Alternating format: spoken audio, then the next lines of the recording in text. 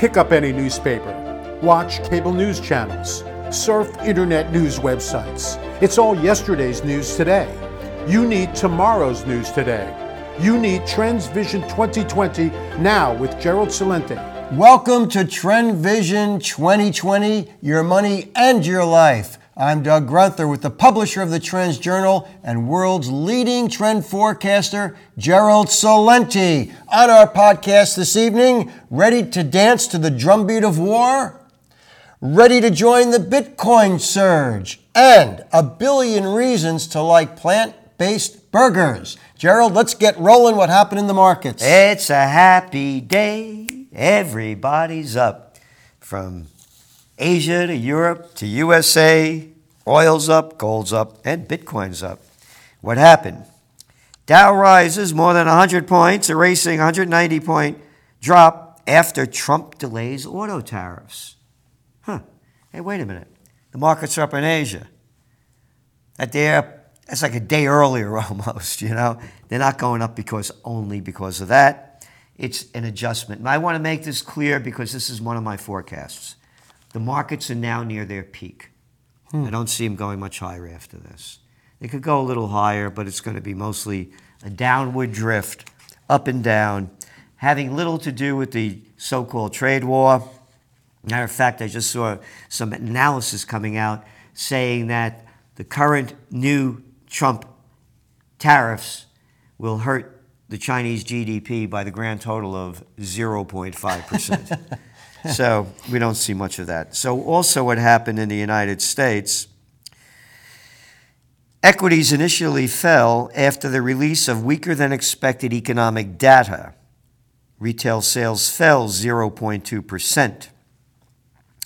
They expected a 0.2% rise. And overnight data released in China showed industrial production rose by 5.4% in April. And that's the slowest pace since May 2008. Oil's up a little bit because of the destabilization basically going on in the Gulf. We just saw the stockpiles in the United States rise by 5.4 million barrels.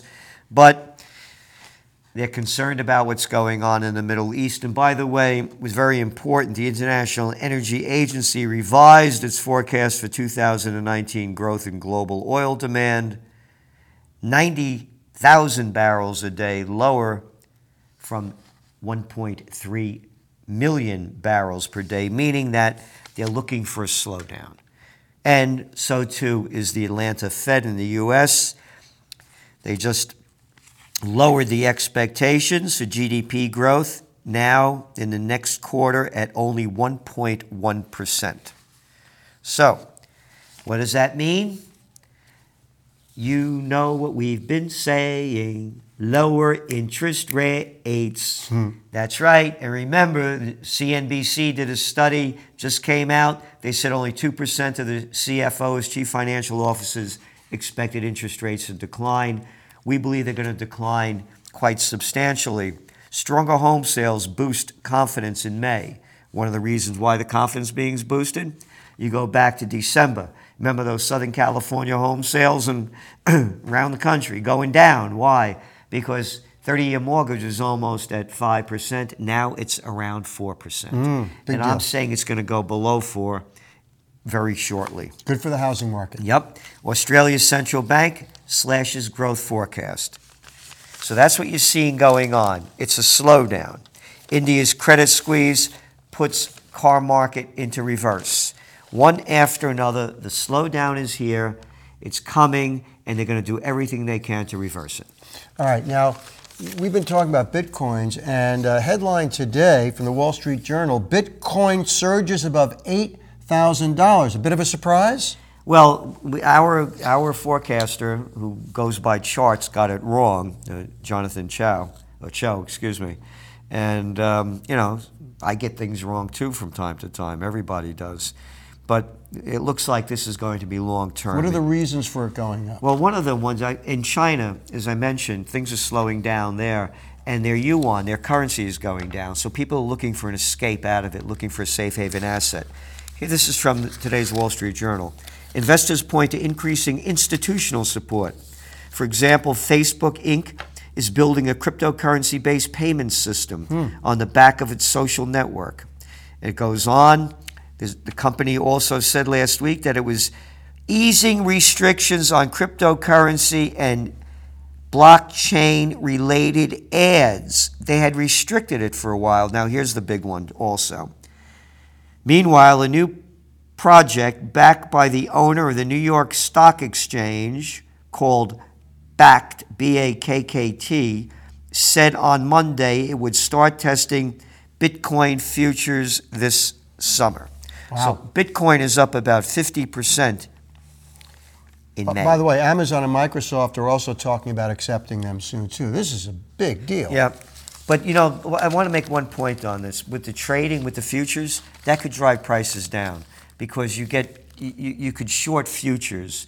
And when you get enough money behind it to short them, you could really crash markets. So that's something to be concerned about. Now, the big geopolitical news today is that the U.S. Has ordered the pullout of employees from the U.S. Embassy in Baghdad. Germany and the Netherlands have suspended their military missions in Iraq due to regional tensions. The drumbeat of war gets louder and louder. And again, this isn't new to Trends Journal subscribers. You can remember to subscribe to the Trends Journal. You go to trendsjournal.com, and also listeners to Trend Vision 2020. We've been covering this extensively. And if you go back last week, you remember Mike Pompeo, our Secretary of State, cut short one of his visits and was supposed to meet with Chancellor Merkel in Germany, and he went to Iraq.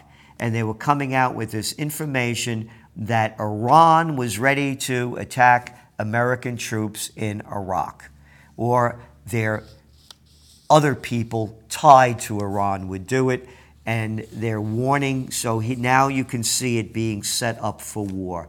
They had no information to substantiate this at all, no facts, and I believe it's going to be another false flag attack. Well, to bolster what you just said, as the Trump administration draws up war plans in Iran, of course, they're trying, as they did with Iraq, to get Europeans and other allies on board. Isn't working so far. In fact, a senior military official at the Pentagon said he saw no increased risk from Iran or allied militias in Iraq or Syria, and within a few hours, that was rebuked by the United States Central Command. So, yeah, again, and they're not showing any evidence at all. Just like there was no evidence of who sabotaged those ships in the Persian Gulf that were carrying oil and the other ones from Norway. And there's also talk, of course, that the United States may send 120,000 troops there. President Trump said that if war broke out over there, we'd send a hell of a lot more than 120,000 troops, and he threatened great suffering for Iran. Well, a lot of people are going to suffer, not just Iran. Pompeo and Lavrov argue over Iran and crisis in Venezuela. Lavrov is Pompeo's counterpart in Russia. That's right. And according to reports, this is what Pompeo said. He said that that the U.S. would continue, quote, to apply pressure on Iran, and demanded also that Moscow cease its support for Venezuela's leader, Nicolas Maduro. On Venezuela, we have a disagreement. The time has come for Nicolas Maduro to go. He has brought nothing but misery to the Venezuelan people, unlike America, who brought nothing but misery with their economic sanctions to Venezuela.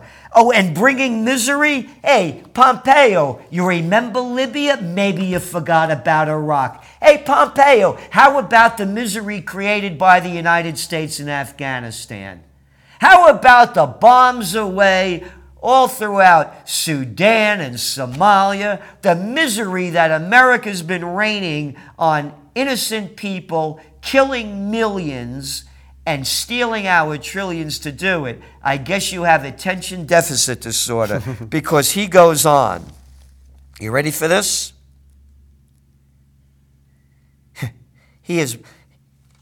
And we are hopeful that Russia supports Maduro's end. This guy does not stop. I made it clear that the United States will continue to apply pressure on regime change in Tehran until its leadership is prepared to return to the ranks of responsible nations. This guy is out of his mind. Hey, how come you're not censoring this crap on Facebook and Twitter and YouTube and the media? This man is mentally deranged by making these statements that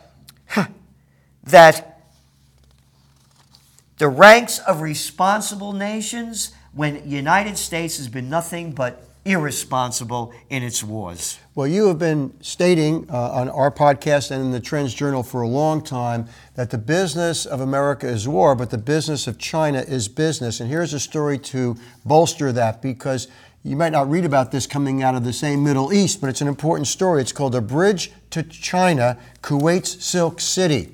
Kuwait just unveiled a $30 billion bridge that connects its main city to the mainland and is part of this huge investment by China to create a Silk Road throughout Europe, the Middle East, into Africa. So while we're banging the drums of war, China's doing big business. Well, you know what I keep saying, the business of America is war, the business of China is business. And the Belt and Road Initiative is not only going, it's also going to South America. So they're going worldwide with this. I want to make one other point over here, by the way, on this Pompeo, what he said, with the deployment of 120,000 troops.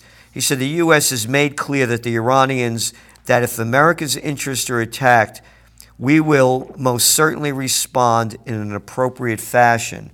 Because they're also talking this thing up about what happened with those drone strikes that the Houthis have hit the Saudi pipelines a few days ago.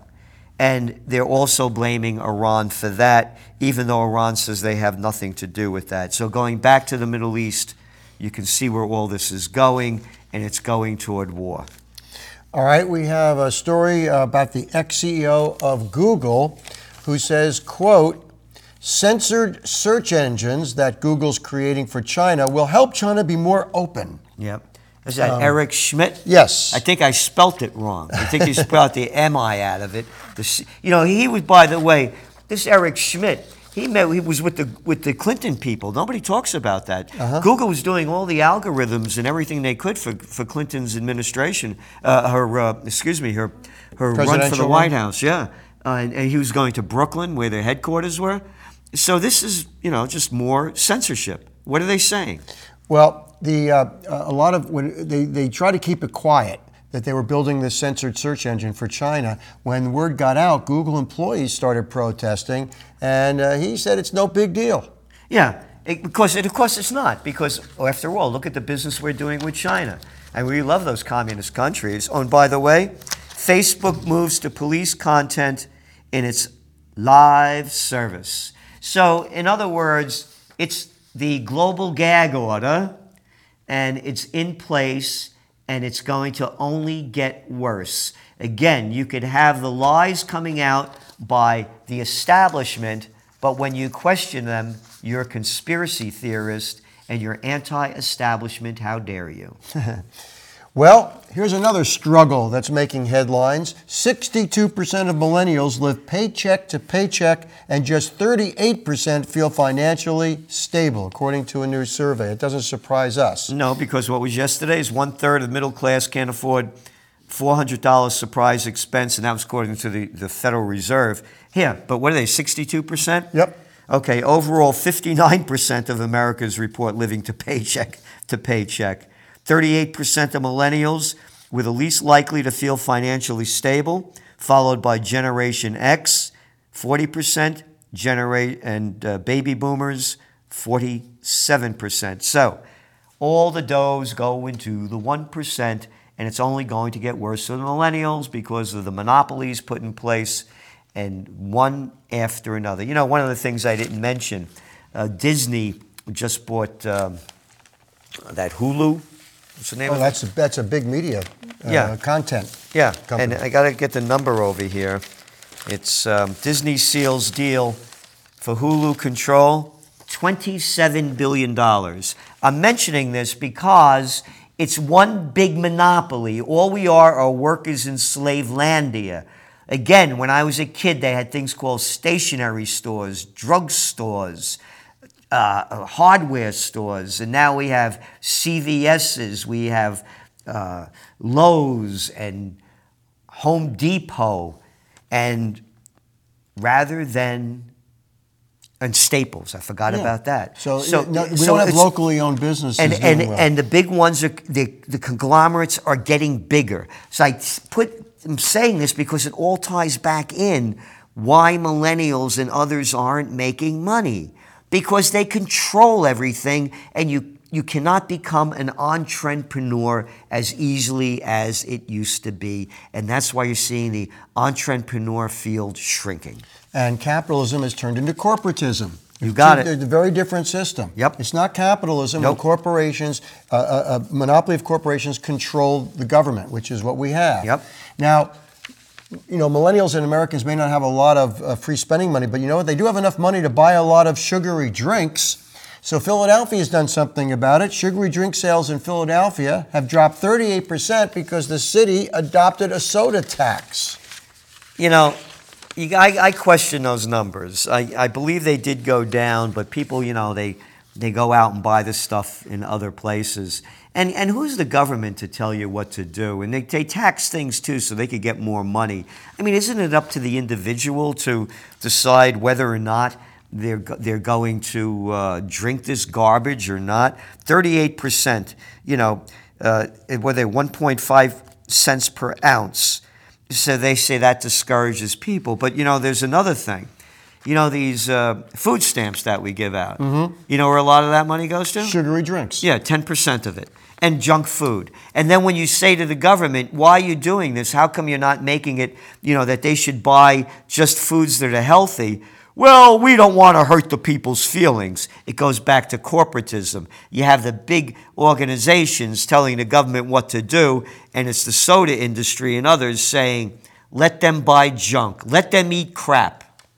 All right. Well, we have some good news on the food front because crowned by Burger King, meat replacement company Impossible Foods just raised $300 million. And if that's not impressive enough, its competitor Beyond Meat, which is another plant-based burger company, in early trading on NASDAQ reached a valuation of over $3 billion. Plant-based burgers are profitable. They are. And that Impossible Burger by Burger King, You know what they're finding out? The people that go there regularly still eat, with the regular meat stuff. They're attracting new people in. Right. And that's the important part of it. So, yes, this is going to be a sector, but it's going to be a small one, but still sizable. Sizable and profitable. All right. Well, that's all the time we have for tonight. Do join us tomorrow, but let's not leave without reminding you we like your questions and comments. And you get those to us by going to Trend Vision 2020 at trendsresearch.com. I'll repeat that, Trend Vision 2020 at trendsresearch.com. And if you want to read history before it happens, subscribe to the Trends Journal at trendsjournal.com. We'll see you tomorrow. Bye-bye.